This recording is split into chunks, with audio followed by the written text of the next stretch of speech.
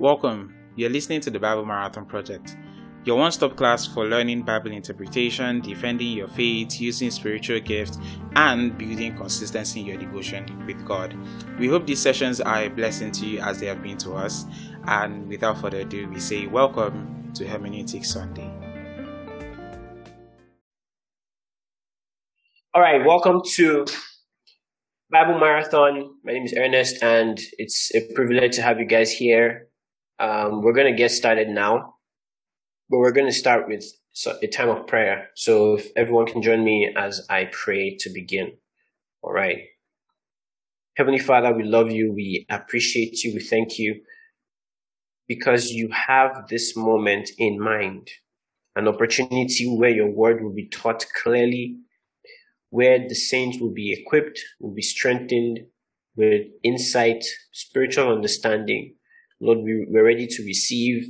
We put aside every gymnastic or every fear or every wrong idea that we have. We put them to the side and we want your will and your word to rule today. Thank you, precious Father. In Jesus' mighty name we pray. Amen. All right. Zoe, thank you for having your camera up. Most people here don't like having their cameras on. So I'm always looking at myself, and it's very, very, it's not very nice to be seeing myself all the time alone. All right. But yeah, let me open my Bible here. Easy worship. So I want to hear from just two people before we go ahead. Like, what do you think is the most important aspect of the Christian faith?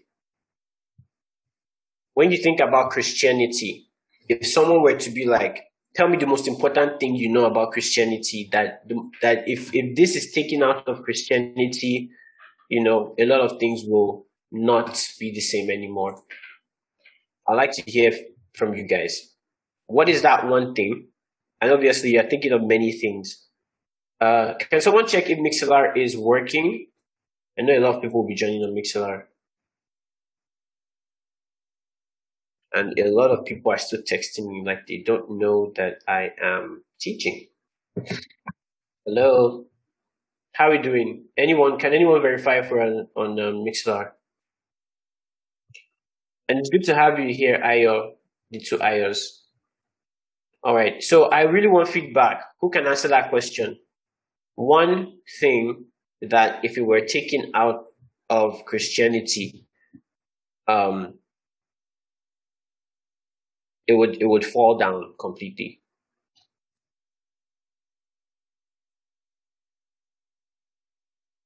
You know, you can unmute yourself. It's a conversation. Can I go? Yes. All right. So I think the Word of God. Okay. And like the truth of the Word of God. Right. You just said one, right? Yes, so that's one.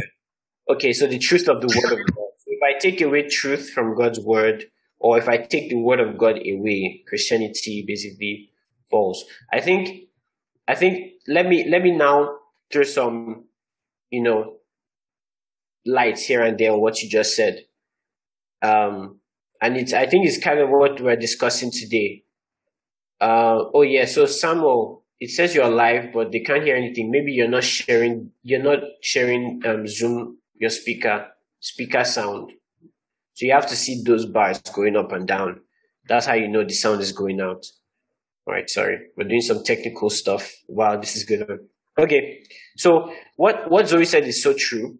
I want to go ahead and, challenge you. So the two of us were on the floor right now. And it's a quick question.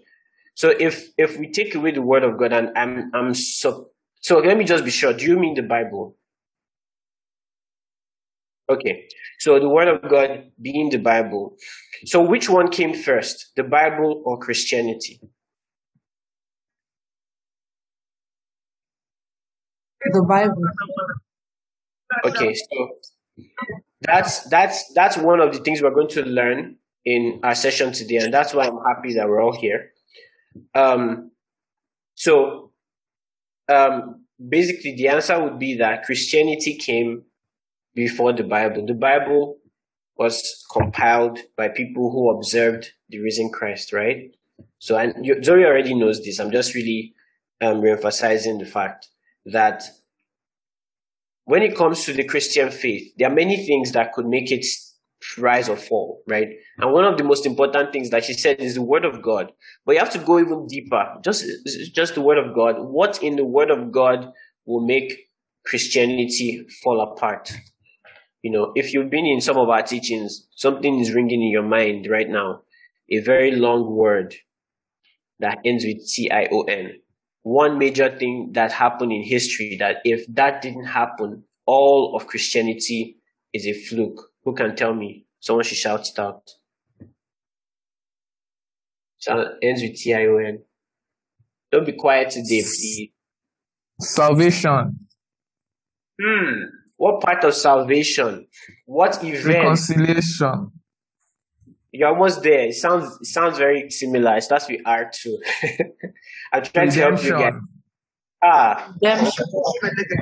No. Someone knows this thing. Can you come again, please? Thank you. I already have the answer here. The question, I'll repeat the question. I said, what event in history that if it didn't happen, all of Christianity is a fluke? Resurrection. Yes, I've said this thing so many times, and I really want to hammer it until it enters your soul. If Jesus did not rise from the dead, our vain is futile. Our faith is vain, and our faith is futile. Why is that important? If Jesus didn't rise from the dead, everything he said, his whole word, everything he spoke about is basically a lie, right? He said he would die and he will be raised from the dead. If he died and rose from the dead, as he said, then it means everything he has said before then is true. Does that make sense? Because no one before Christ had died and risen from the dead, never to die again. Jesus was the first in that situation, in that scenario, right? So why did I start from there? I wanted you to realize that Christianity is not based on blind faith. I know a lot of people came to Christ. You know, they heard a message. So I was asking a question. Is that the cornerstone of Christianity? So I like to put scriptures up. So we'll do that now, real quick. By the way, if you're just new to this platform, this is very, very much not a church setting. We are believers. So when we gather together, we still represent the Church of Christ. But this is a platform where we can interact, all right? Don't picture it as second service of church. Picture it as a time when believers come together to learn, to be edified, to grow, and to firm up our convictions, all right? So if you're joining us for the first time, this should be a relaxed setting where you're learning God's word and you're participating. We have a lot to talk about today. I'm so excited. But I just really wanted to put that caveat so that you don't feel like you have to be very formal. It's okay to be wrong on this platform. That's what it's for. I'm going to throw questions that you probably don't hear often, and thoughts that, should be challenged. So please feel free, be that person that wants to learn. You're open, no restrictions in your heart. All right. I want to answer Ayo's question from scripture. So, First Corinthians chapter 15. We read it last few months back, right? When we're in First Corinthians, and Paul was preaching the message of the gospel, and he started from verse 1. So let me quickly show you that. So please, Ayo, pay attention because it's your question I'm answering. She's asking if that's the cornerstone of Christianity. The cornerstone of Christianity, what makes Christianity stand? What makes it true? Why is it the only faith that is true? Why are other people basically wrong? Because that's fundamental. Christianity says Jesus is the way, the truth, and the life, not a way or not one of the ways. Jesus is the only way to the Father. It's only in his name that we can be saved, Acts chapter 4. So let's look at these scriptures. So from verse 1 of 1 Corinthians 15, it says, "Now, brothers, I want to remind you of the gospel I preached to you, which you received and which you've taken in." What was the gospel? He said, "This gospel you are saved if you hold firmly to the word I preached. Otherwise, you believed in vain. Look at verse 3. Now, let's pay attention to the gospel. And this is what someone said in the chat. Let me scroll up and see. The death, burial, and resurrection of Jesus. Who said it again? Yeah, Victoria. Accurate. The gospel rises and falls on this. He said, what I received, I passed on to you as first importance, that Christ died for our sins according to the scriptures. If you can underline according to the scriptures, underline it. That is the major point of this time together today. But if you can underline it, if you have a device you're reading from, scratch it. Anything you can do to remember this. According to the scriptures, that he was buried, that he was raised on the third day according to the scriptures. Then he says that he appeared to Peter. So, sorry, what you realize,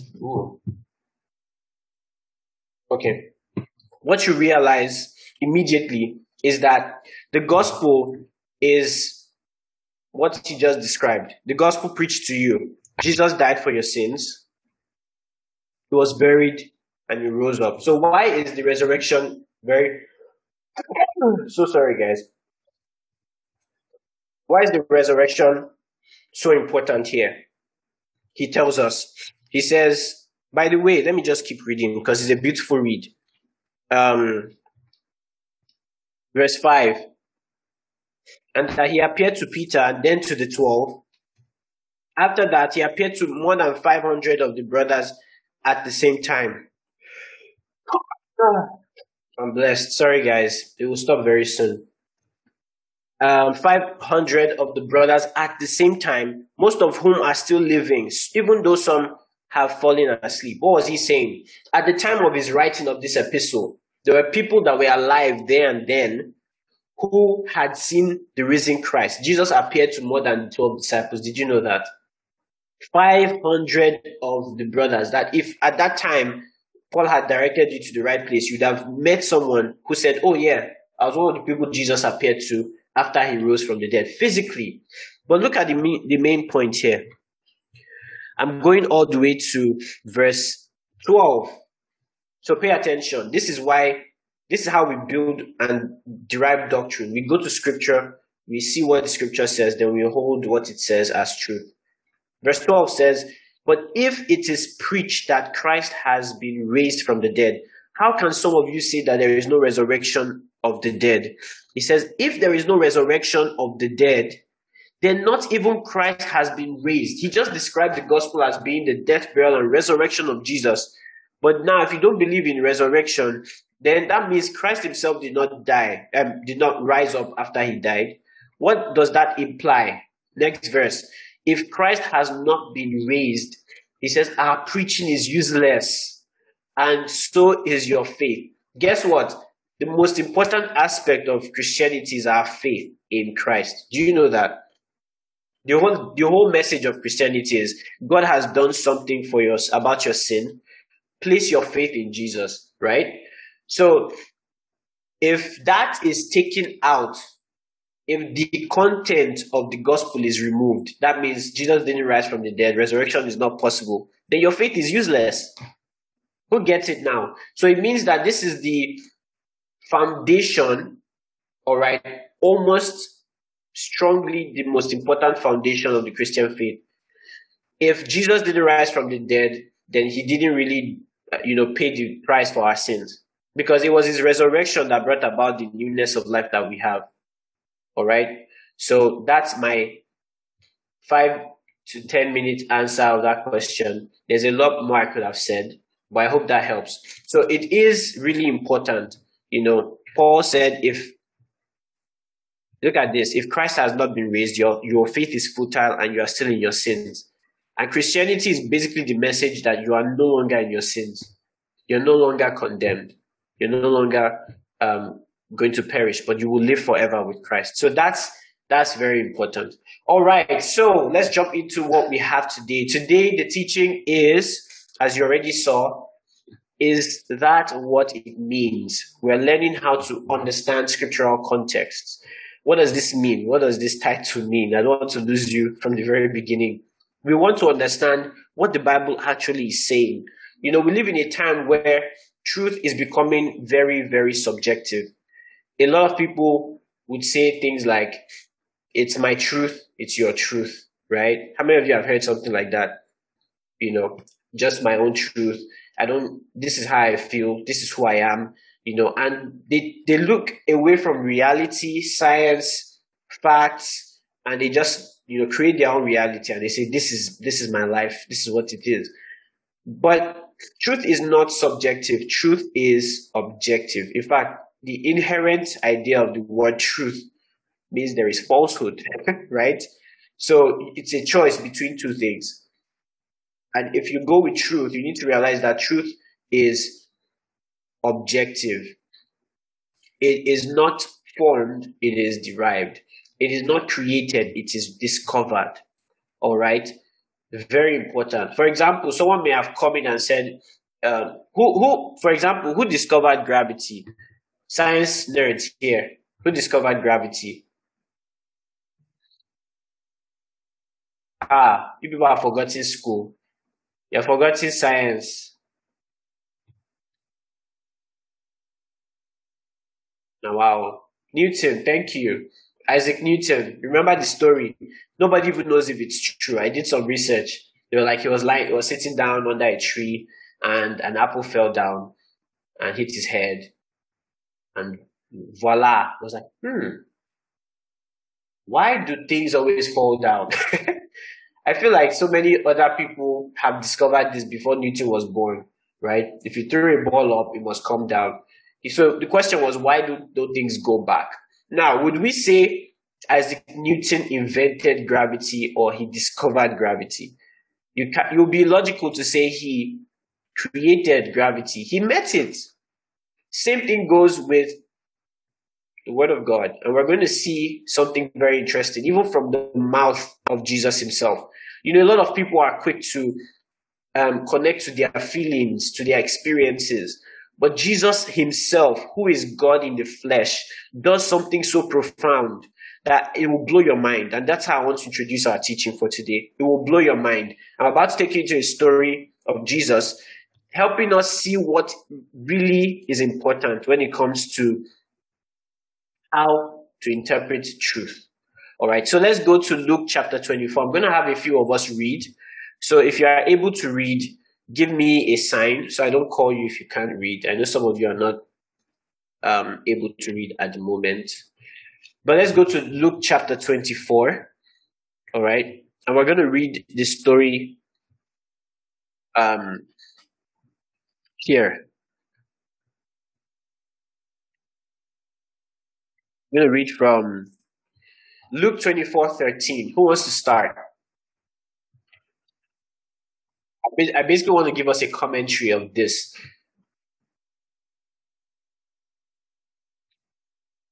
By the way, hi. Oh, awesome. Go ahead, unmute yourself.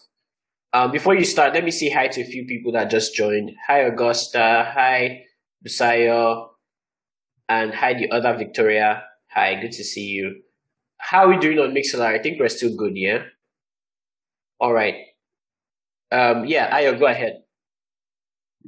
Luke So we're reading, 13. yeah, we're reading from verse 13. We're going all the way to verse 24. So I might stop you at some point, but I just want you to have a flow, all right? So let's go. We'll read from verse 13 to verse 17 first. Okay. I'm reading from NIV. Go ahead, It says, now that same day, two of them were going to a village called Emmaus, about 7 miles from Jerusalem. They were talking with each other about everything that had happened. As they talked and discussed these things with each other, Jesus himself came up and walked along with them, but they were kept from recognizing him. He asked them, what are you discussing together as you walk along? They stood still, their faces downcast. Okay, can you pause for a bit? So let's look at the story here. Backstory: Jesus had died. They cried. All the disciples ran away. The whole story. Now Jesus is raised from the dead, and then the women are the first people to see him. they go out and they tell the story to the other disciples. While this is going on, there is another story going on at the same time.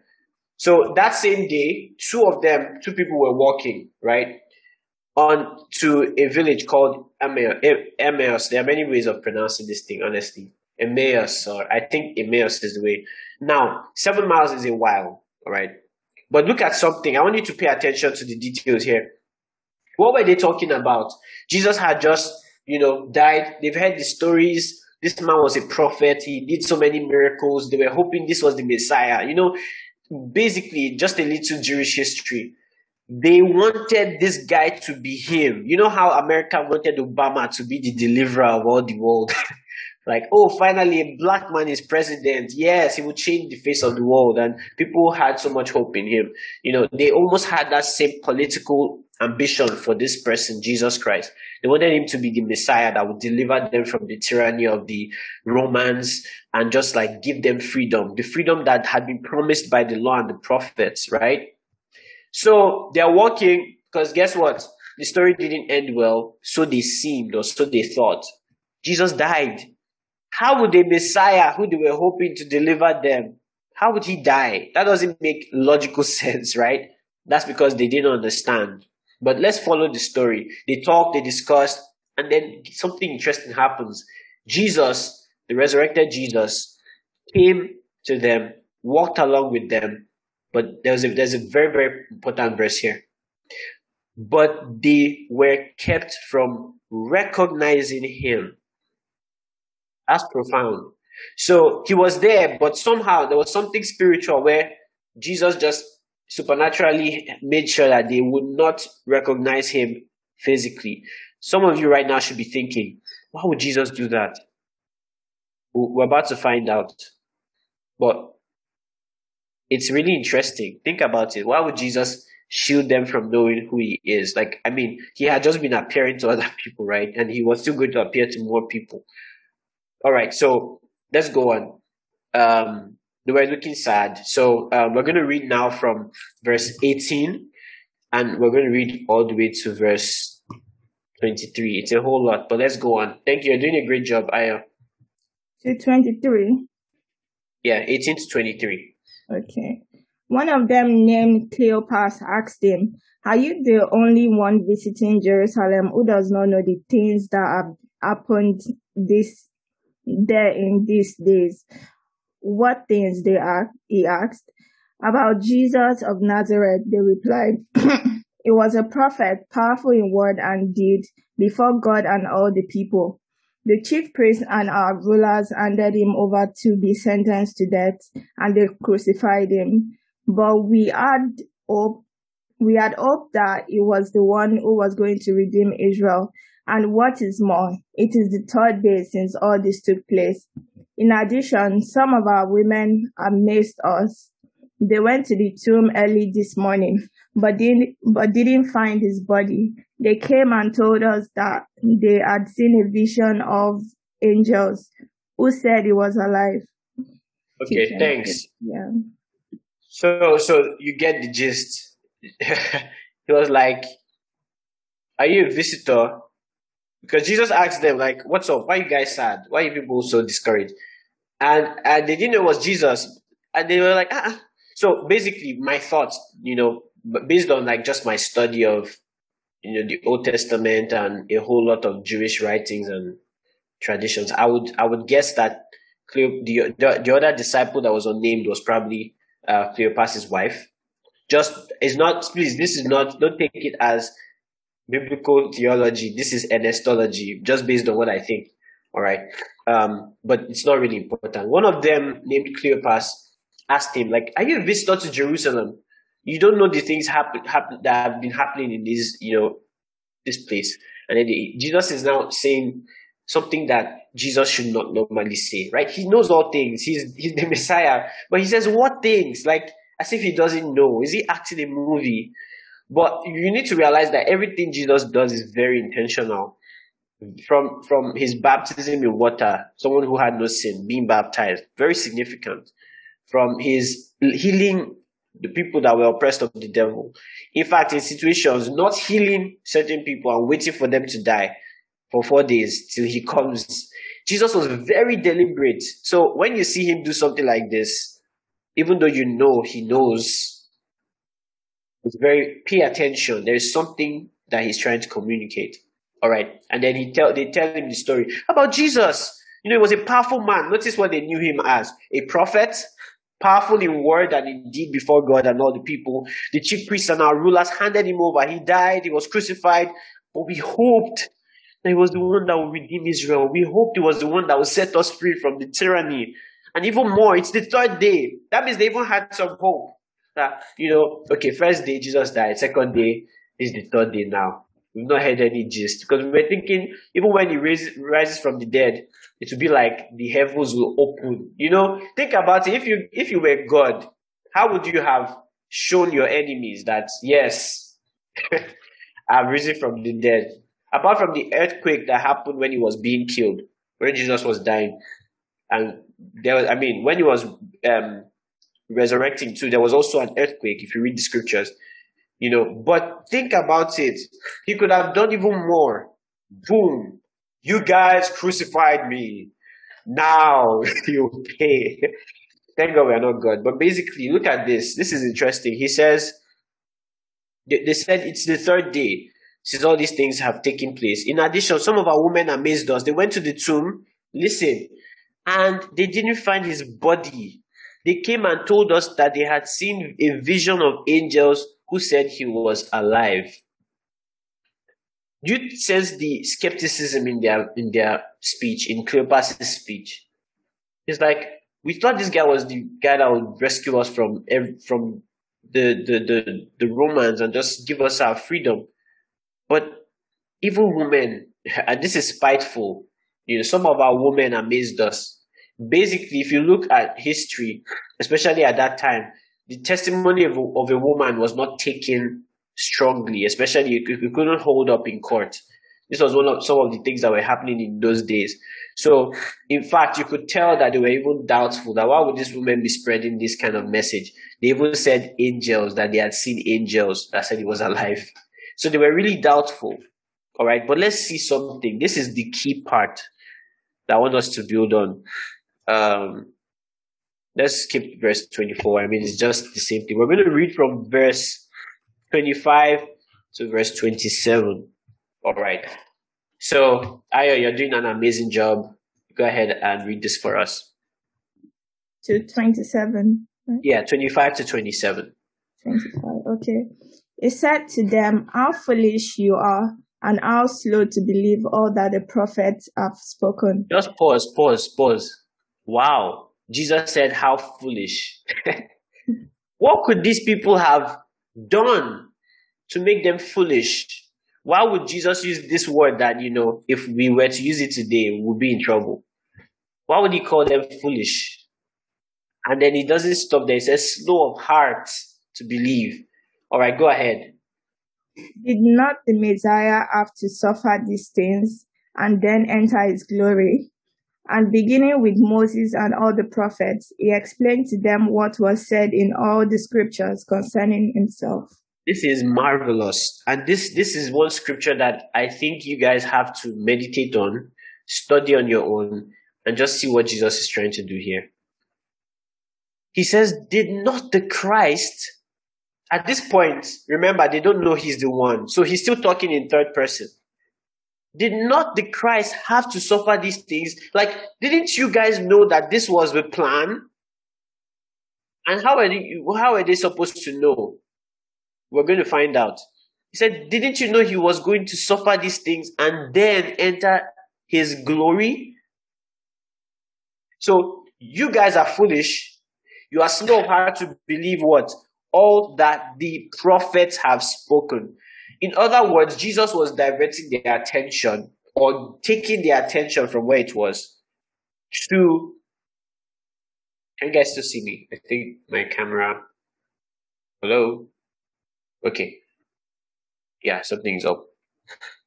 Anyhow, he was diverting their attention, taking their attention away from the happenings around to the scriptures, to the prophets. Do you know when he says prophets? Don't be mistaken. Prophets. I've done this already in previous teachings. If you want to go back, listen to some of our teachings. We've done. It is written. We've done. We've done a lot of teachings in Hermeneutics Sunday about what the law represents, the prophets, and all of that. But I'll do it again. I'll recap just because we have a lot of new people here. Did not the Christ have to suffer these things and enter into his glory? Then he says this. He says, and beginning with Moses. What is Moses? Who knows what is Moses? What does it mean by Moses? The law. Beautiful, the law, right? What books are represented when we say Moses? When we say like the name Moses, what books are we referring to? If you did CRK, you should know this one. Torah. The Torah, the Tanakh, right? The first part of the Tanakh. Torah is the first 5 books of the Bible, what often called Pentateuch. Okay, I'm going to switch. This camera is really messing up. Sorry, guys. I'm going to switch my video to normal HD camera.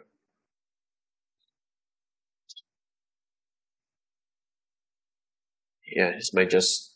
Do you guys still see me? All right. Yeah, we can use this. So he was basically referring to the first 5 books of Moses: Genesis, Exodus, Leviticus, Numbers, Deuteronomy. They were representative of the message of Moses, which was also called the law, right? I told you before that when you read the scriptures, when you see the word law, it can mean a lot of things. The law of the Lord, it could be the law of spirit of life in Christ Jesus, means something different. The law could be the tablets of stones, the 10 commandments. It could also mean the written code of the law, which was the other 619 laws. So context is very important. All right. But notice he said, beginning with Moses and all the prophets. So basically, Jesus was going to teach them from Genesis all the way to Malachi. What do we call that today?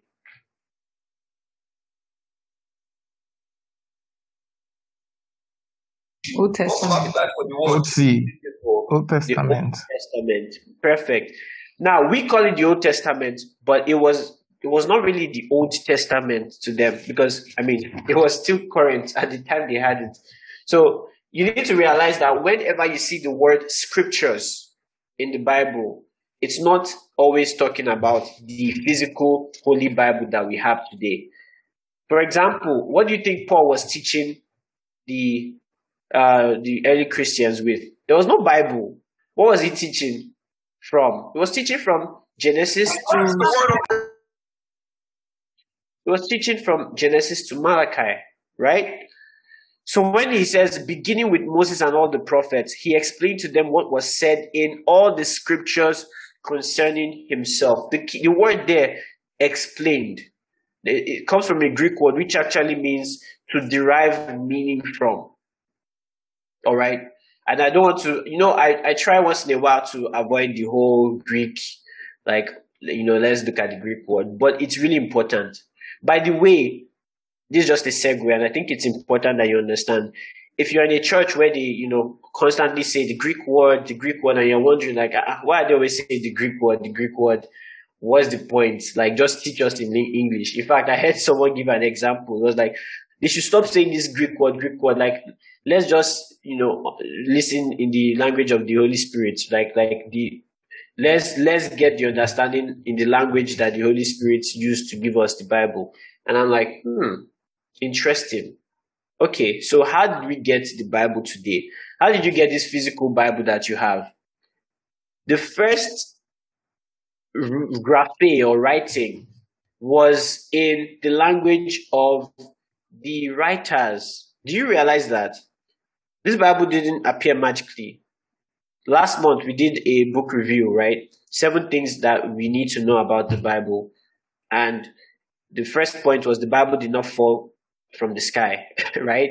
The Bible did not fall out of the sky. It's not like this very supernatural book that just combined all together with all the publisher, the printer, everything. Now this is a holy book. No, it's a compilation of books, all right. But these were books that were written as letters, parchments, poems, different writings over the span of many centuries, all right, that somehow harmonized with one message. That's what makes it supernatural, all right? And it's so important that you get that. But how were they written? What was it written in? In the language of the inspired writers, which was Hebrew and Greek, all right? So if you're reading the Bible and you hear people quote Greek word, or we try to find out what the root word means, we're doing the right thing.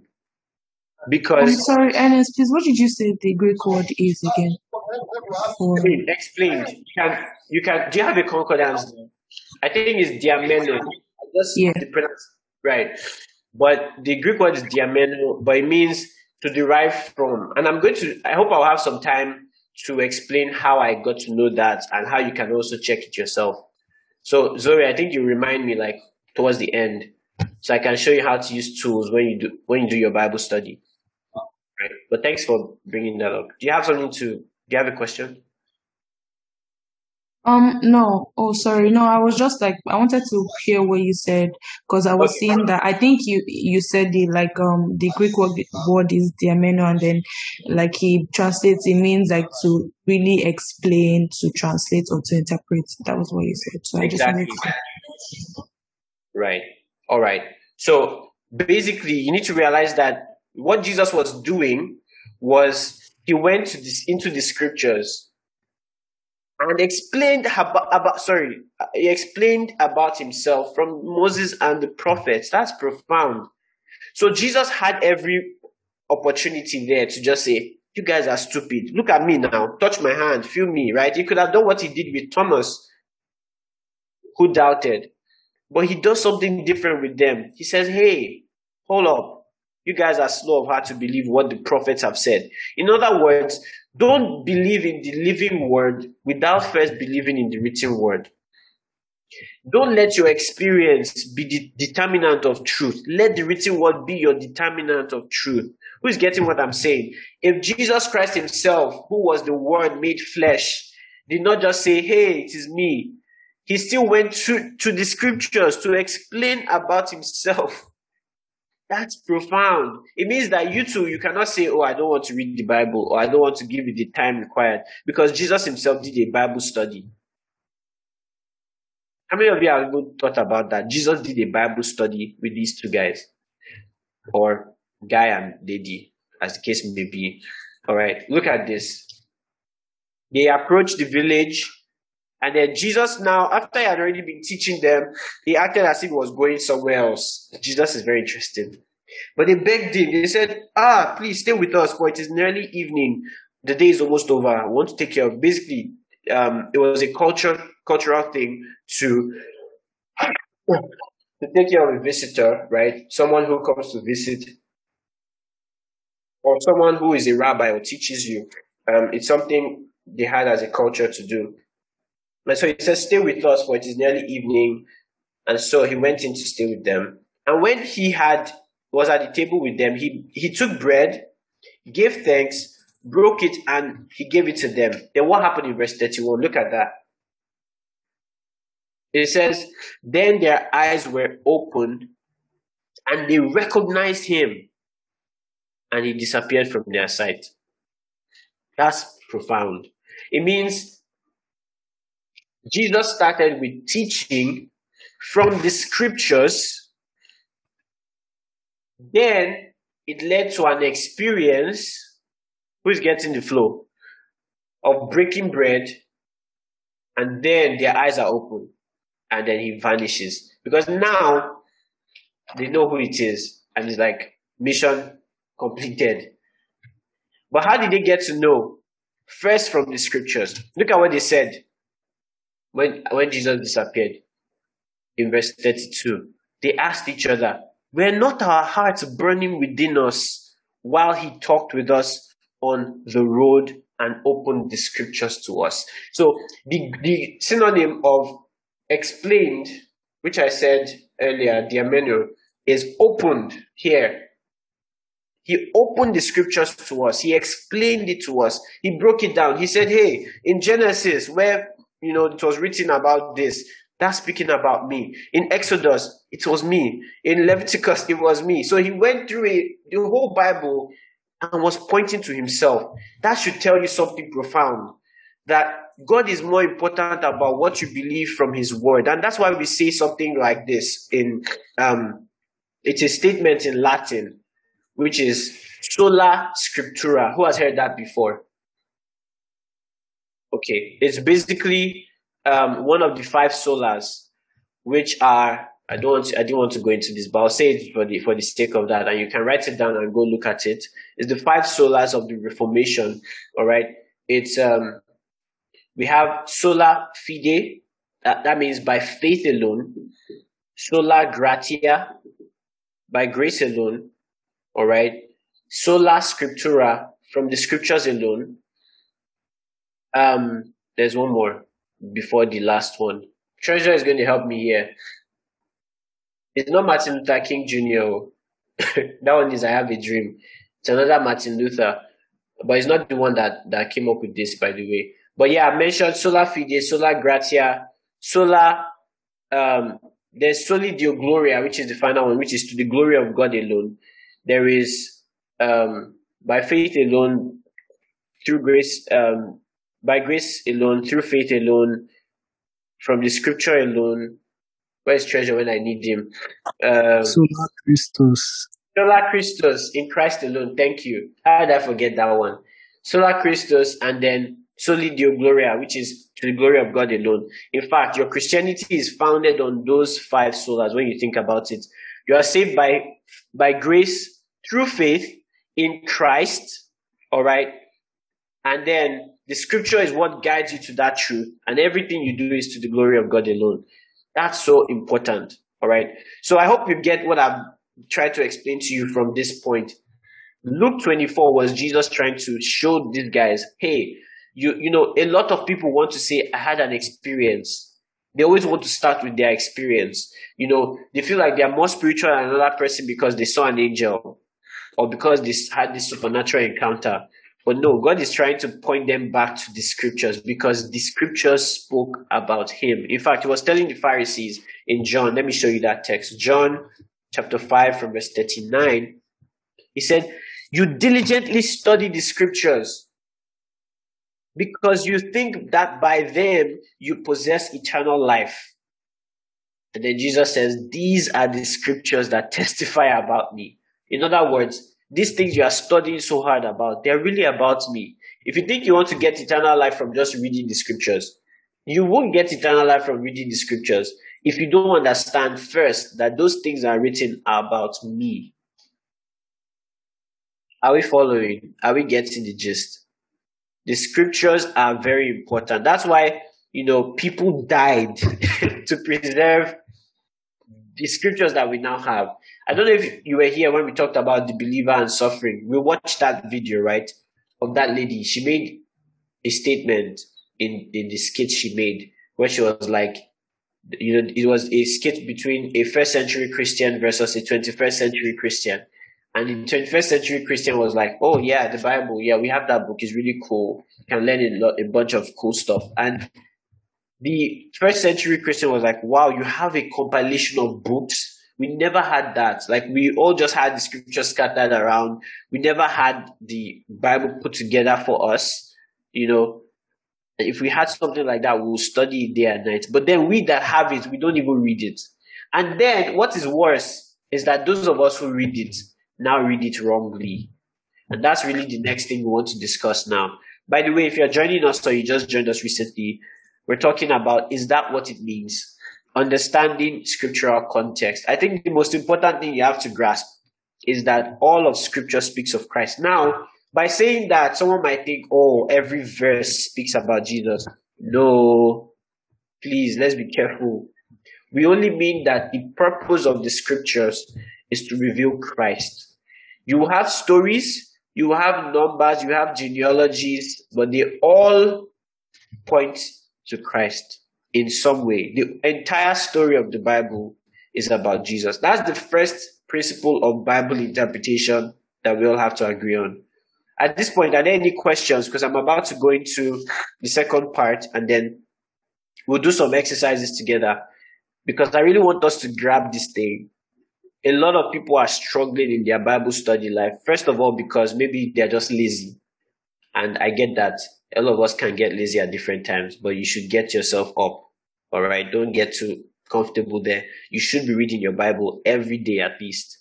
But there's another issue that many Christians have, and that's the issue of no guidance. They don't know what to do. They don't know what to do with this book. You know, I've been joking with this story recently. I've said it a number of times, but it's a theological joke, you know. Some people take the Bible as this Harry Potter book of spells. You know, I just need to get the right chapter and verse. How many of you know what I'm talking about? There's this funny joke where someone takes the Bible and they're like, "Oh Lord, I want you to speak to me right now. Hey, Malabush, speak to me, Lord." And they just go any verse, and then they open a verse, and it's like, "Whatever you say, I'll do." And they just go and they see, and Judas hanged himself. Nah, that cannot be the Spirit of God. They do it again. Lord, prove yourself. If this is really from you, you know, let me know. And they just keep turning and turning, and they go to another verse. Okay, this is where the Spirit is leading me. And they say, "That which you have to do quickly." Omo. Okay. In the mouth of 2 or 3 witnesses, everyone is established. Lord, speak to me. And then they open again. And he who has ears, let him hear what the Spirit is saying. You know, or something like that. And what ends up happening is people have this wrong approach to Bible study that is very, very, very destructive. All right, we're going to look at a bunch of verses that have been misinterpreted for so many years. And if we follow these principles, we should be able to interpret correctly. But like I said, anyone with a question so far? Clarifying question, addendum, addition, thoughts? Going once, going twice. Anything on Mixlr? Can you give me some feedback? I want to know that you guys are following, please. Following? Boring? If it's boring, then I'm doing a good job. It means that I'm taking you through deep teachings, like theoretical teachings, which I feel everyone should be able to go through. All right. Well, no feedback. I believe we're all together. All right. Yeah, so I wanted to, sorry, I just have one. Uh-huh. So I wanted to ask, like, you know, sometimes when you tell people, like, that scripture you spoke about, which was like Luke 24-25, how Something is playing in the background. Is that from you? Because it's not making me hear you well. Oh, can you hear me now? Yeah, go ahead. Okay. So, you know, sometimes they're always saying things like, when you're trying to explain to people, you know, how to like read the Bible because it's the most important one, and then you take them to that scripture that said, you know, Jesus explained things concerning himself on the way to Emmaus. Like, people now ask, like, do you think Jesus really has that time to be standing and be teaching people, or, you know, like, you know, things like that? So, like, I know it's right, but if someone has a question, like, did that really happen? You know, what would you tell them? I'll just take them to the same scripture. The Bible talks about how it was a 7-mile journey from, from Jerusalem to Emmaus, right? It was in that verse, 7-mile journey. And then the Bible tells us that when it was almost evening. So he started the journey in the morning. Jesus taught them from morning to evening. What we have here on the Bible Marathon is 1 hour, 30 minutes. In your church service, you probably spend maximum 2 hours. That's not compared to anything that Jesus did with the disciples. In fact, by the way, Jesus taught his disciples 40 days after his resurrection. Did you know that? 40 good days of Bible teaching. And then Paul had several cases where he was teaching night and day for 3 years straight. So we are very, very, very lazy in our generation when it comes to Bible study. Like, I've met people who will say, your church service is like 2 hours. What are people doing? I'm like, it should have been more, but we're just very kind. We're kind, we respect your time. But honestly, think about it. People were always in the gathering of saints, learning from the scriptures, because it takes diligence to study the scriptures. And Jesus proved it by walking all the way with these people, teaching them from the scriptures about himself. All right. So I hope that answers the question. Just take them back to the text. Like, oh, look at, it was morning when they left. It became evening and it was 7 miles. 7 miles walking. How many of you have trekked 7 miles before? That would be like how many kilometers? Roughly 9 kilometers. Or is long ago, please. So, yeah, let's get back. Any other questions? All right, we'll proceed. So let's now look at some very, very, crucial aspects of Bible interpretation. I've done a teaching like this before in the past, and it will be a good idea to go back and look into it, because it will really bless you. So many teachings that it is written, but I'll probably look into all those by the end. Let's go to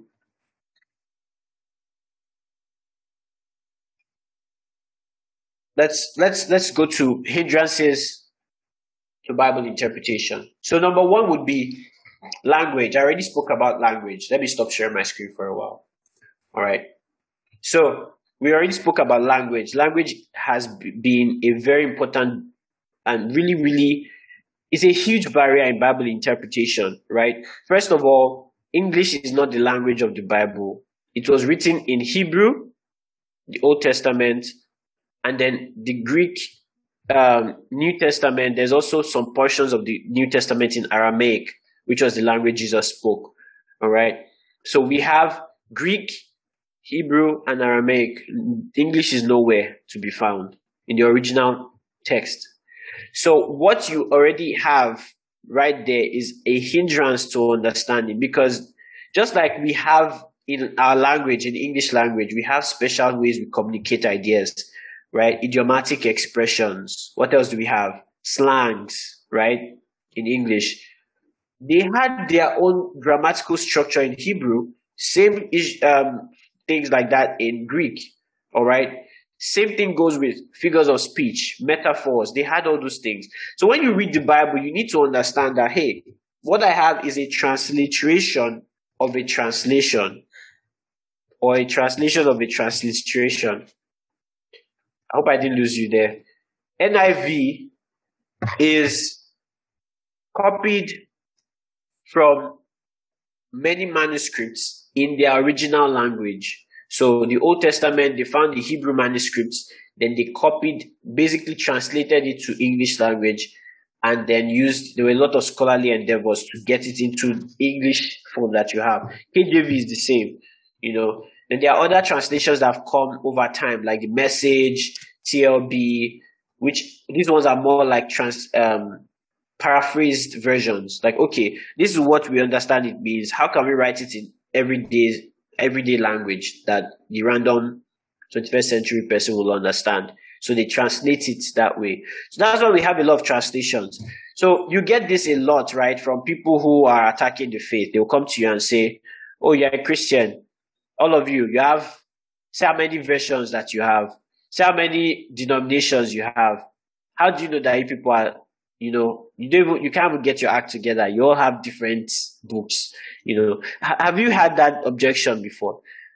And you need to realize that we all denominations, if you're a Christian, if you're in the Christian faith, if you're in the Christian faith, you need to realize something.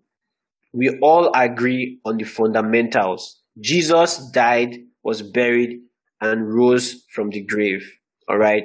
And it is by grace through faith that we are saved, not of works, lest any man should boast. These are fundamental teachings of the church. So whether in your own church, you people like to tie scarf, or in another church, you like to use musical instruments to do praise and worship, or in another church, you remove your shoes and you wear white garment. As long as the foundational teaching of the resurrection of Christ is there, then it's a Christian church. I know a lot of people will come and attack me, but the truth is, that's what we see. People are people. Jesus respected diversity. Jesus respected ethnic differences, cultures. We don't want to fuse the faith with culture. and make something called, there's a name for it, syncretism, where we mix tradition with the Christian faith. We don't want to do that. But Christianity can work with every tradition. It can work with every cultural system. So an American can believe the gospel. A Nigerian can believe the gospel because that's what is the central message, right? The rich can, the poor can. So I said all of that to make a point very clear. When it comes to different translations, the same goes, right? We don't have many Bibles or different types of Bibles. No, we have one scripture, all right, from the original manuscripts passed down to us in different forms, different writing styles, all right. So NIV, have you noticed when someone is reading from the NIV, you can hold your NKJV and you are still following because the thought is what counts, is the communication that is really important. All right. So when it comes to the word of God, it's not the individual words that have power. Words in themselves don't have power. It is the meaning that they communicate that have power. Do you understand? I can tell Zoe now, Zoe, God is good. Say amen, it's true. God is really good, right? I can say it in many ways. I can say he's a good God. It doesn't change the meaning of what I said, even though the structure is different. So that's what you need to pay attention to when it comes to Bible interpretation. So language can be a barrier. Sometimes you might see a metaphor and the metaphor means something, different. But you have to pay attention to these things. I don't have enough time to go into those details now because I've done that in previous teachings. All right, but that's one hindrance. Another hindrance, believe it or not, this will shock some of you. Chapters and verses. Many people think that chapters and verses in the Bible are inspired by God, but they are not. They were added a few centuries back. So someone said, how can we organize these things that have been written? And they just said, okay, let's put verse 1, verse 2, verse 3. Let's split it here and put chapter 7. So that's why sometimes, let me show you an example, because I feel like I can give you some examples. This is the one I was wondering, like, how did they miss this one? Acts chapter 7. This was when, Stephen was being stoned. Let's read from verse Acts 7. Let's go to the end where he was looking up and, okay, look at this. Acts 7:59. Pay attention to this. While they were stoning him, Stephen prayed, Lord Jesus, receive my spirit. Then he fell on his knees and cried out, Lord, do not hold this sin against them. When he had said this, he fell asleep. Chapter 8 from verse 1. And Saul was there. Why didn't you just allow it to be part of the previous chapter? Because this is a continuing thought. Like, okay, just let me show you everything together so you get it. I've always been wondering that, did they make a mistake here? It never allowed me to show both at the same time, this app. Okay. But yeah, he fell asleep. Look at verse 8, chapter 8 from verse 1. And Saul was there giving approval to his death. On that day, great persecution. And Saul was there giving approval to his death. Should have been a part of verse 60. But they probably thought it's already long. Let's cut it. So some people might be reading the Bible and say, okay, today I'm only reading Acts 7. And then when you get to that place, Acts 7:60, you stop. But there's a continuing thought, because the second part of it, which is, and Saul was there, giving approval to his death, is also part of the thought. The new thought starts on the next sentence, on that day. Who gets what I'm saying? So chapters and verses are not a spiritual thing that God puts there. So when you hear people, preaching and they say, the Bible says in Nahum 7:7, today is the 7th day of the 7th month. You have to give $77. You already know that they have used you to do bobo, because it was not inspired. It was someone who said, let's split these things. It's easier for reference. And I thank God, that we have it. It helps. That's why we can say things like John 3:16. If not, let me tell you, I wish I could bring the Bible I used to study, but it's in my room. It's a Bible without chapters and verses. I actually looked out for it. NIV, no chapters, no verses. Just give me the book. Because what that does is it helps you read like a novel. You read it, you get the story, you get the gist. A lot of people have issues understanding the scriptures because they don't read the context. How many of you grab a novel to read and you just go to the middle and you start reading? But that's what we do with the Bible. The Bible is 66 books, different books. So when you want to read, it's a good practice to read the book. Because the meaning is the most important thing. You want to get the flow of thought of the writer. You want to get the gist before you come to a conclusion, because your interpretation must start first from what the author intended before it becomes, how can I apply it? Man, I have so much to say, but there's no time. The final thing I will say, there's a lot more hindrances, but the last thing I will say is mental models. And we're going to look at some examples of mental models. I'll do that together with Treasure in this segment. But how many of, if you've gained anything so far, let me see. Just either raise your hand, type in the comment section if this has been helpful so far. We're about to see some things now, and I want you to engage together with me, with your minds. Keep it alert. I'm going to be asking you some questions, so let's get ready. Now, the last point is mental models. Mental models are those structures that we create, Oh, by the way, I just realized I was not sharing the screen for the scriptures. Nobody told me anything. I feel like most of you are just sleeping somewhere. All right. Let's what's showing on the screen now? Who can verify what's showing on the screen? Is it what it means? Yeah. Okay. Is that what you see on the screen? Yes. Ooh. Okay. How about now? Still the same. Okay. Yeah. Okay, cool. Thank you, Aya. Please, I hope you guys are not sleeping. No. Please, if you're awake, let me know you're awake. All right. We're about to get to the part where I really need you guys to participate. We only have like about roughly less than 30 minutes to go.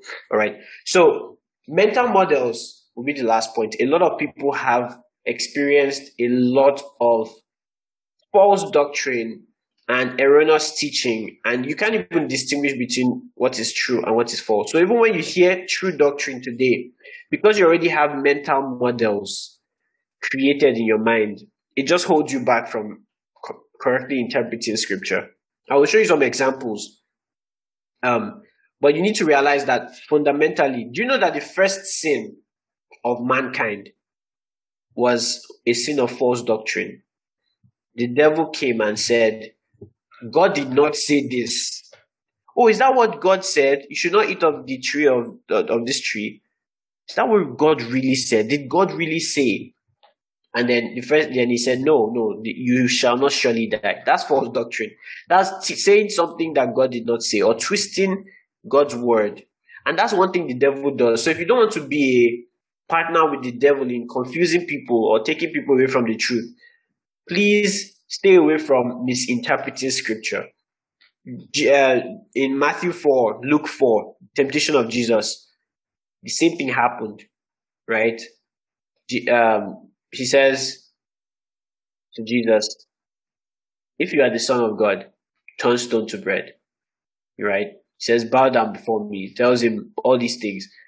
He quoted scripture. He said, as it is written, as it is written. So the devil quoted scripture. Jesus quoted scripture back. But the main point you need to get from here is, it's not about the quoting of the scriptures. It's about the meaning behind it. Is it the context? Are you quoting it correctly? So let's look at a few verses. All right. And these are popular verses. So I'll start with one of the most popular ones. And if Treasure has some, we'll just look at some of those. So, who can tell me what this text means? Joel chapter 3 from verse 10. Many of us have used this scripture before. Yeah. So who can tell me? 1 second.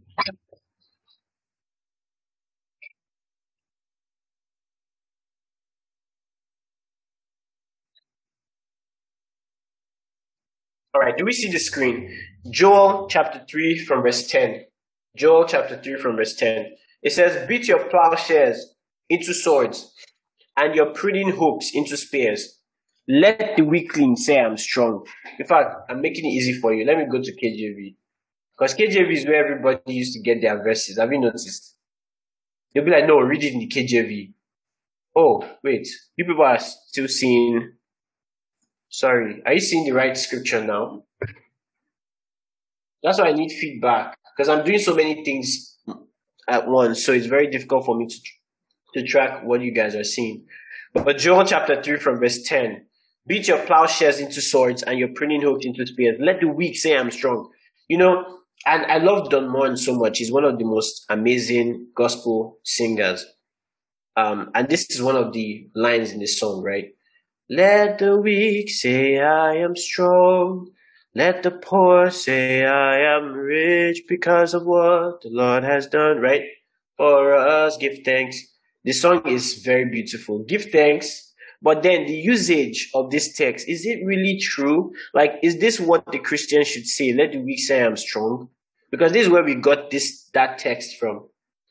So let's do some findings together. All right? Just to save time. Let's do some findings.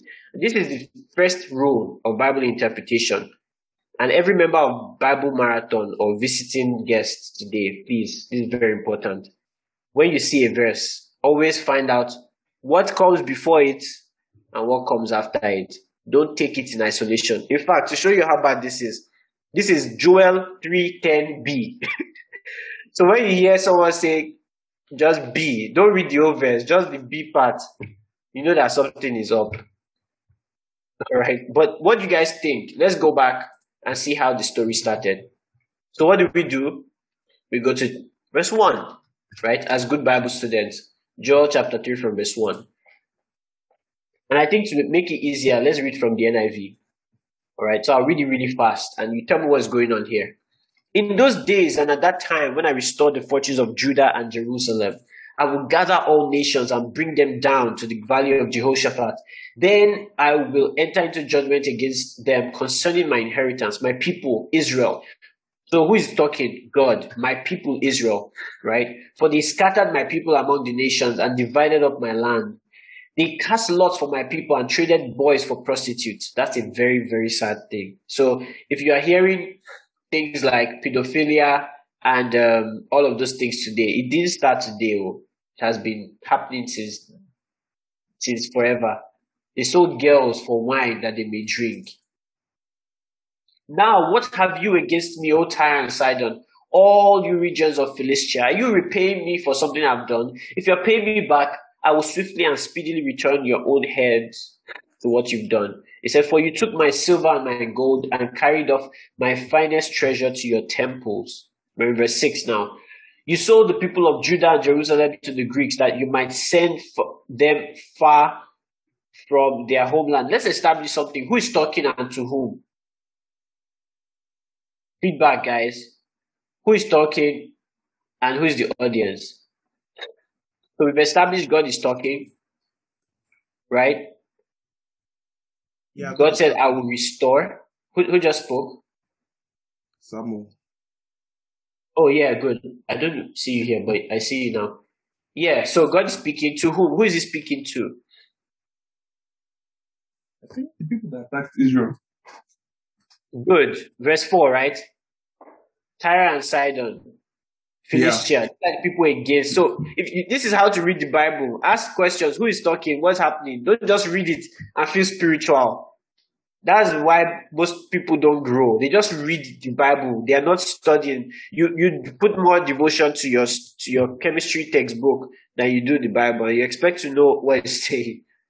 It's a book, so you must read it. All right. So look at verse 6. You sold the people of Judah and Jerusalem to the Greeks that you might send them from far to their homeland. Now God says, see, I'm going to rouse them out of the places to which you sold them. I will return on your own heads what you have done. So God is saying, what you did to my people, I will do back to you.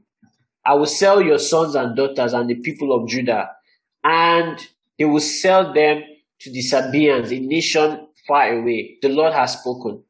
You see, so it's still the Lord speaking. That's another proof. Verse 9. Proclaim this among the nations. So it's telling them, all of the people, come. You know how you can be like, for those of you who are sports, you love football here. You know how you be like, bring Chelsea on.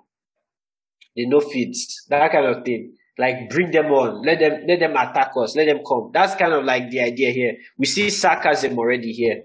Proclaim this among the nations. Prepare for war. Rouse the warriors. Let all the fighting men draw near and attack.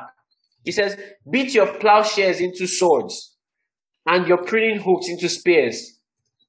Let the weakling say, I'm strong. So God is talking to the people, the enemies. He said, don't worry. I know I'm going to rouse my people. He said it at the beginning. I'm going to, look at verse 7. I'm going to rouse them out of the places which you sold them, and I will return on your own heads what you have done. And then he says, come, all you nations from every side, and assemble here. Bring your warriors. Look at this verse 10. Beat your plowshares into swords and your pruning hooks into spears. Let the weakling say, I am strong. In other words, this is sarcasm. God is saying, you people, you've taken my people of Israel captive. But I'm going to show you devastatingly what dealing with my own people will do to you. And so he says, come on, bring it on. Let the weakest among you, let them say, I'm strong. Let them sharpen all their swords. Let them come. So that's really what's going on here. You can't come here and take this text and say the Christian should say that this is God's word to a Christian, saying, let the weak say, I'm strong. Now, someone will come emotionally at me now and say, Ernest, are you saying that the weak should not say they are strong? I'm not saying that. I'm saying that's not what this text is saying. Can we agree on that together?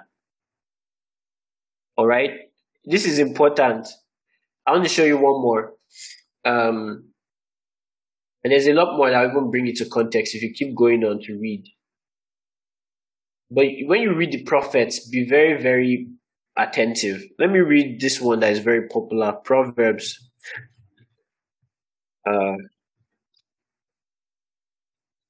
Proverbs 4. Let me see.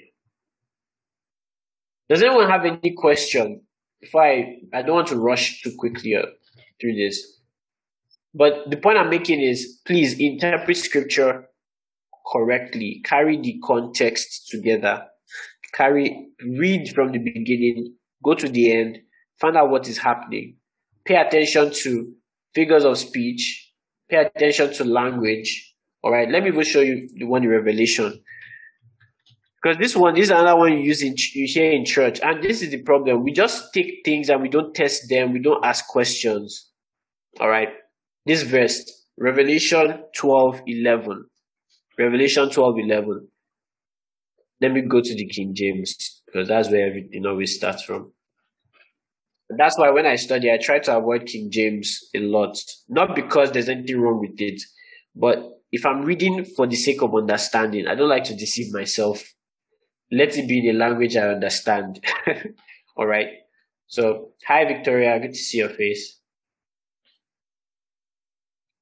All right. So, let's read this. I know it's already late. We're almost done, guys. Verse 11. And they overcame him by the blood of the Lamb and by the word of their testimony, and they loved not their lives unto the death. Who can tell me what this is about? What is this text saying? Is this text saying, when you come forward to share your testimonies, that's how you overcome the devil? Is that what this text is saying? I mean, we've used a lot of cliche statements in the church, and we don't even ask questions. And I don't want us to be like that. So who can tell me what this is referring to? $10. Anybody who gets this? $10. Let's go. You know, Naira is much now. It's referring to evangelism. Okay. How? Okay. I wanted to try. Yeah, go ahead. We still have one more text. We don't have enough time to go into detail, but go ahead. Let me hear you out. All right. So I think if we're reading in context, right, we will like go to the verse before it and try to see what he was explaining, right? And to me, I think he was talking more about like, you know, the necessarily not like, you know, the way people can use it and say, oh, you know, the devil is like pursuing me, so, but they will not say things like overcame them by the blood of the Lamb. I think it's really speaking about like the gospel, because 11 says, and then and they have defeated him by the blood of the Lamb and the word of and the word of their testimony. And like, how do we know like we've like defeated like the enemy, you know, like by like the gospel, understanding that Christ actually came to overcome. So I think it was speaking more about like what Christ came to do, right? About him dying, and because of his death, we have authority because he resurrected, and we are able to have what everything that he was able to overcome, and also because he was able to like resurrect, we know that we have that life because we believe. So we've overcome by what Christ did on the cross, and I think it's finished works. I think so. Yeah. Is keywords. Let me show you some text. So when you, and this is, you know, I'm just throwing a lot of things now because I feel like if you're taking notes, please do. This point is very important. Always have corroboration from scriptures. Scripture interprets scripture. All right. So let's look at some verses that match up or look that have the same word in Revelation 12:11. You know, that's why I said language is a barrier, because when we say testimony today, what we think about is sharing testimony at the stage in church. That's a different meaning from the word of their testimony in this verse. How do I know? Jesus used it a whole lot, but let's look at John, because John wrote the book of Revelation. So let's look at his own epistles. 1 John chapter 5 from verse 19. How did he use, so not 5:99, sorry, verse 9. He calls it witness. In the NIV, it's called testimony. It's the same word in the Greek. Witness. If we receive the witness of man or of men, the witness of God is greater. For this is the witness of God, which he had testified of his Son. So testimony is a witness, is a statement of fact. Let me give you another example here. 3 John, all right, that has just one chapter. 3 John from verse 12. I think if you read it in the NKJV or the KJV, you see the same language. It says, Demetrius has a good testimony from all and from the truth itself, and we also bear witness, and you know that our testimony is true. So in other words, and this is a legal term, right? If you're brought up as a witness, the witness stand in a courtroom, you're supposed to give what? Testimony. Basically to recount or to say what is true. So that's the same idea communicated here. Revelation 12:11. They overcame him. Who is the him? If you go back, the great dragon is who was overcome in verse 9. All right. And then verse 10 talked about salvation and strength, and the kingdom of our God and the power of his Christ have come. That's the message. So everyone is right for saying the gospel, right? For the accuser of our brethren, who accused them before our God, day and night have been cast down or has been cast down. So this is what's going to happen to the enemy. But how will it happen? It will happen because the faithful will stand firm in their confession. That's what it says here. And they overcame him. Who overcame who? The believers. But in context, will even be the martyrs, those ones who gave their lives for the cause of the gospel. They overcame him by the blood of the Lamb. That's talking about his salvific work. And the word of their testimony. If you believe in your heart Jesus is Lord and you confess with your mouth, that's testimony. He said they did not love their lives to the death. So this is not talking about sharing testimony in church and how your testimony will give blow to the devil. Rather, it's talking about the testimony of a believer having faith in Christ and standing on that faith, even to death. That is how we defeat the devil. So it's ironical that the way we defeat the enemy is through death. Jesus defeated the power of death through his death. Man, I could teach on that all day. But yeah, that's another text. There's so many. Treasure, do you have any that we can look into? Or does anyone here have a text that you're like, oh, I'm not sure what this text means, but what Ernest is saying now is making me cautious. So, Ernest, what do you think this text means? Does anyone have something like that they want to share real quick? We just have like 4 minutes to go. I have one more text. So if anyone doesn't have anything, I can go there. Yeah. You have one? I don't know if yeah. Okay, so there's one that I know that is very, very like people use it a lot, and maybe I don't know if anybody here wants to know the answer, but I think it's in Malachi that speaks about like the devourer will devour you, for your tithes. Yeah. All right, let's go there real quick. But this is Bible marathon. Let's run.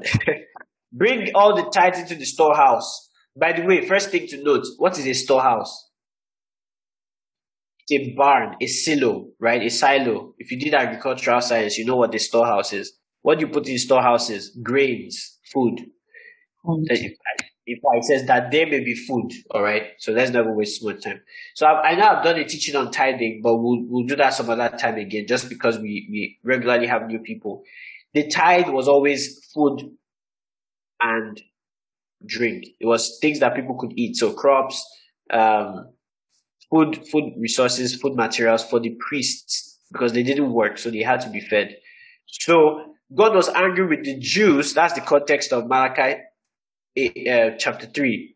The Jews were the ones who were given the law of tithing, all right, by Moses, but they were no longer given to the priests.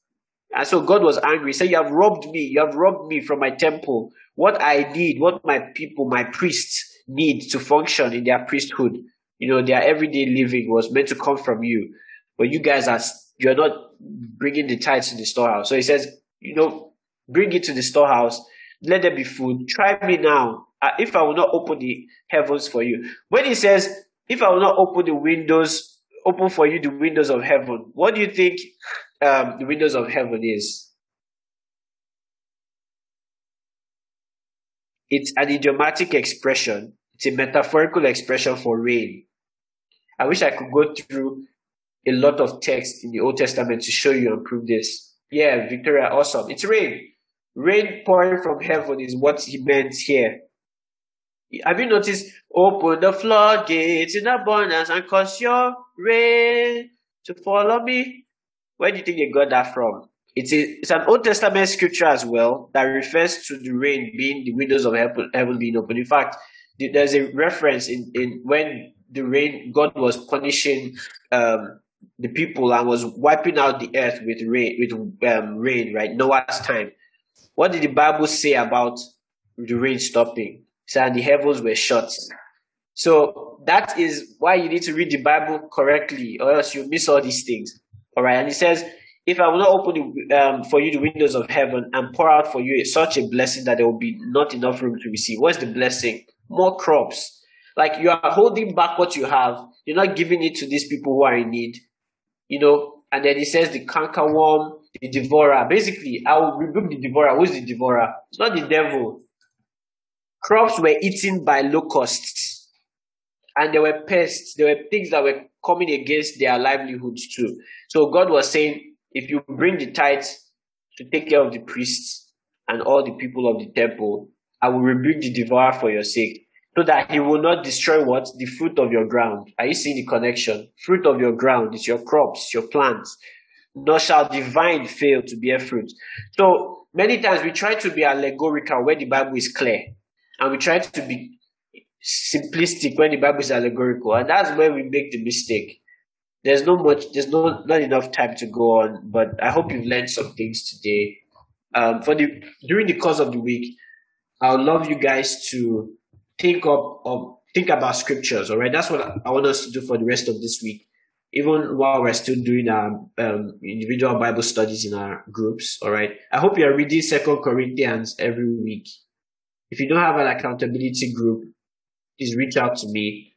But it's really good that you can practice these things you learn from your own Bible study. When you read the Bible, you should have questions. Don't just read it casually. Bible study is hard work, all right?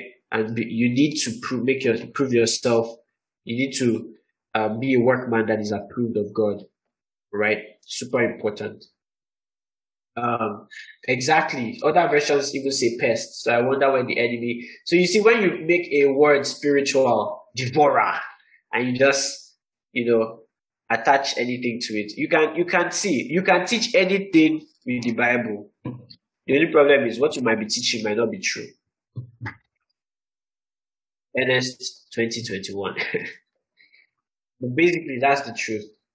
So let's be more diligent. Remember, this is all about a God that is worthy of worship. This is not because we just want to do something scholarly.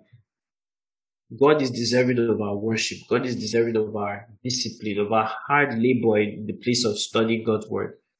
So when it comes to interpreting scripture, please find a good teacher, a Bible teacher. If you don't have one, get one. Go to a church where they teach the gospel. All right. Have friends that study. Be in a community like this where we do stuff like this. And we study the scriptures together so that you grow. God's desire is that you grow and experience joy in your faith. That's his desire. All right. So yeah, this week, if you have any questions on any text, you can just throw it in the group chat. Hey, I was reading this and I wasn't sure what this means. Can anyone help? And any of us who is available, any of the admins will be able to help you out with that. All right, so we've come to the end of this session.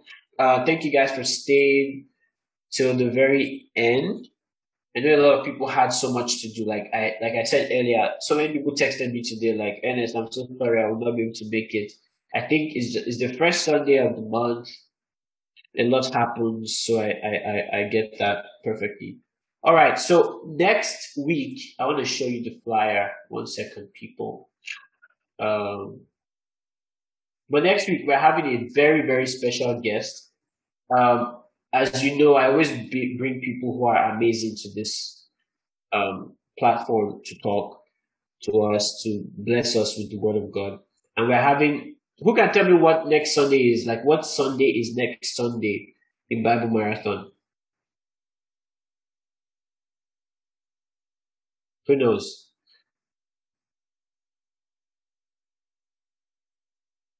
Amor, silence. This is Hermeneutics Sunday. What's next Sunday? By the way, hermeneutics means Bible interpretation.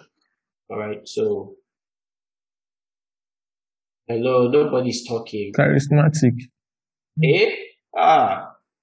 Yeah, disappointed me. My chest, my chest. Wow. Apologetic. Everybody's missing it though. It's Apologetic Sunday. I said it now. I said apologetic. You said charisma the first time. No, I was not the first person that said it. Okay. Sorry, that's Samuel, right? Okay, yeah, you're right. Please. Yeah, Apologetic Sunday. And we're having a special guest, a very dear friend of mine. I love her so much. And she's doing amazing things on social media, especially when it comes to apologetics. Her name is Fini. So she's going to be here. And she's basically also coming with her own community that she teaches. So we're going to have an amazing time. The theme is Apologia. Sorry, I'm busy. I'm trying to download the flyer. That's what I'm trying to stall here. But the theme is Apologia. It's next week Sunday, same time. All right. And the focus is really just how do we defend our faith?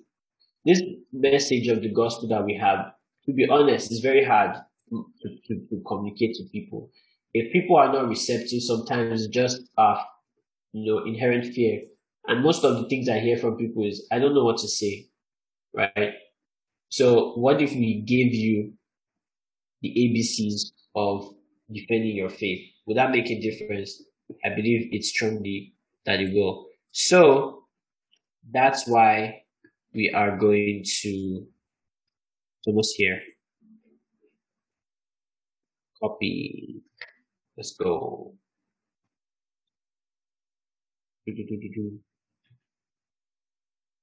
All right. I think we can change the slide now. Hey, nope. Yeah.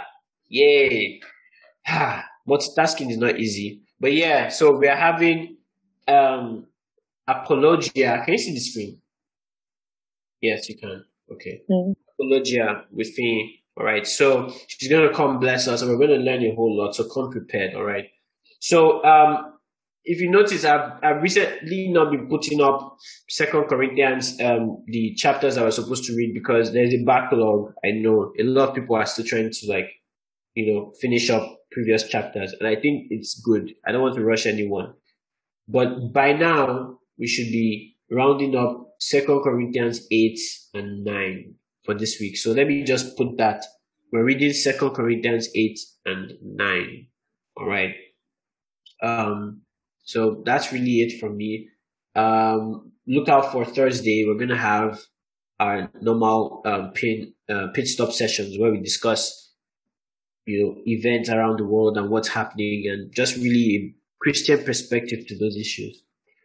All right. If you're not in our WhatsApp group and you want to be a part of our WhatsApp group, I don't have the link here. I don't know if anyone can share the link on the chat for me. But yeah, if you want to be a part of the WhatsApp group, you can contact me directly or the link might be posted on the chat for you guys. But that's it from me today. I want to pray us out and then you guys will have an amazing week ahead. All right. Father, in the name of the Lord Jesus, we worship you because you are good. You are God. You are faithful till the end. We can trust you. We can rely on you. We can put our full confidence and hope in you. Thank you for teaching us how the word should be handled. Thank you for, giving us a higher sense of understanding that the scriptures are the inspired word of God and we should be disciplined in our interpretation. Just like Jesus took time to teach from the scriptures, Lord, help us to interpret correctly. Help us to see Christ even as He sees us in Him. Help us to grow in our faith. Help us to be strong, resolute Christians, standing firm in righteousness, holiness, in godliness. And help us, Lord, to bring glory to your name in all that we do. In Jesus' precious name we pray. Amen.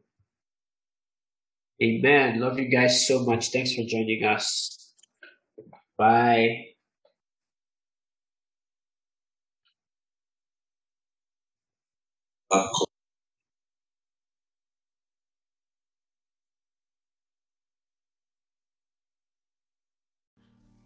Thank you for listening to this recording. We hope the session was a blessing to you as it was for us. If you'd like to be an active part of Bible Marathon, maybe join in live on our Sunday sessions, be part of the WhatsApp group, or would just like to know more about the Bible Marathon project, visit our website bit.ly/bmglive4 for more details. That's bit.ly/bmglive4 for more details. We pray you stay blessed, experiencing progress and joy in your faith.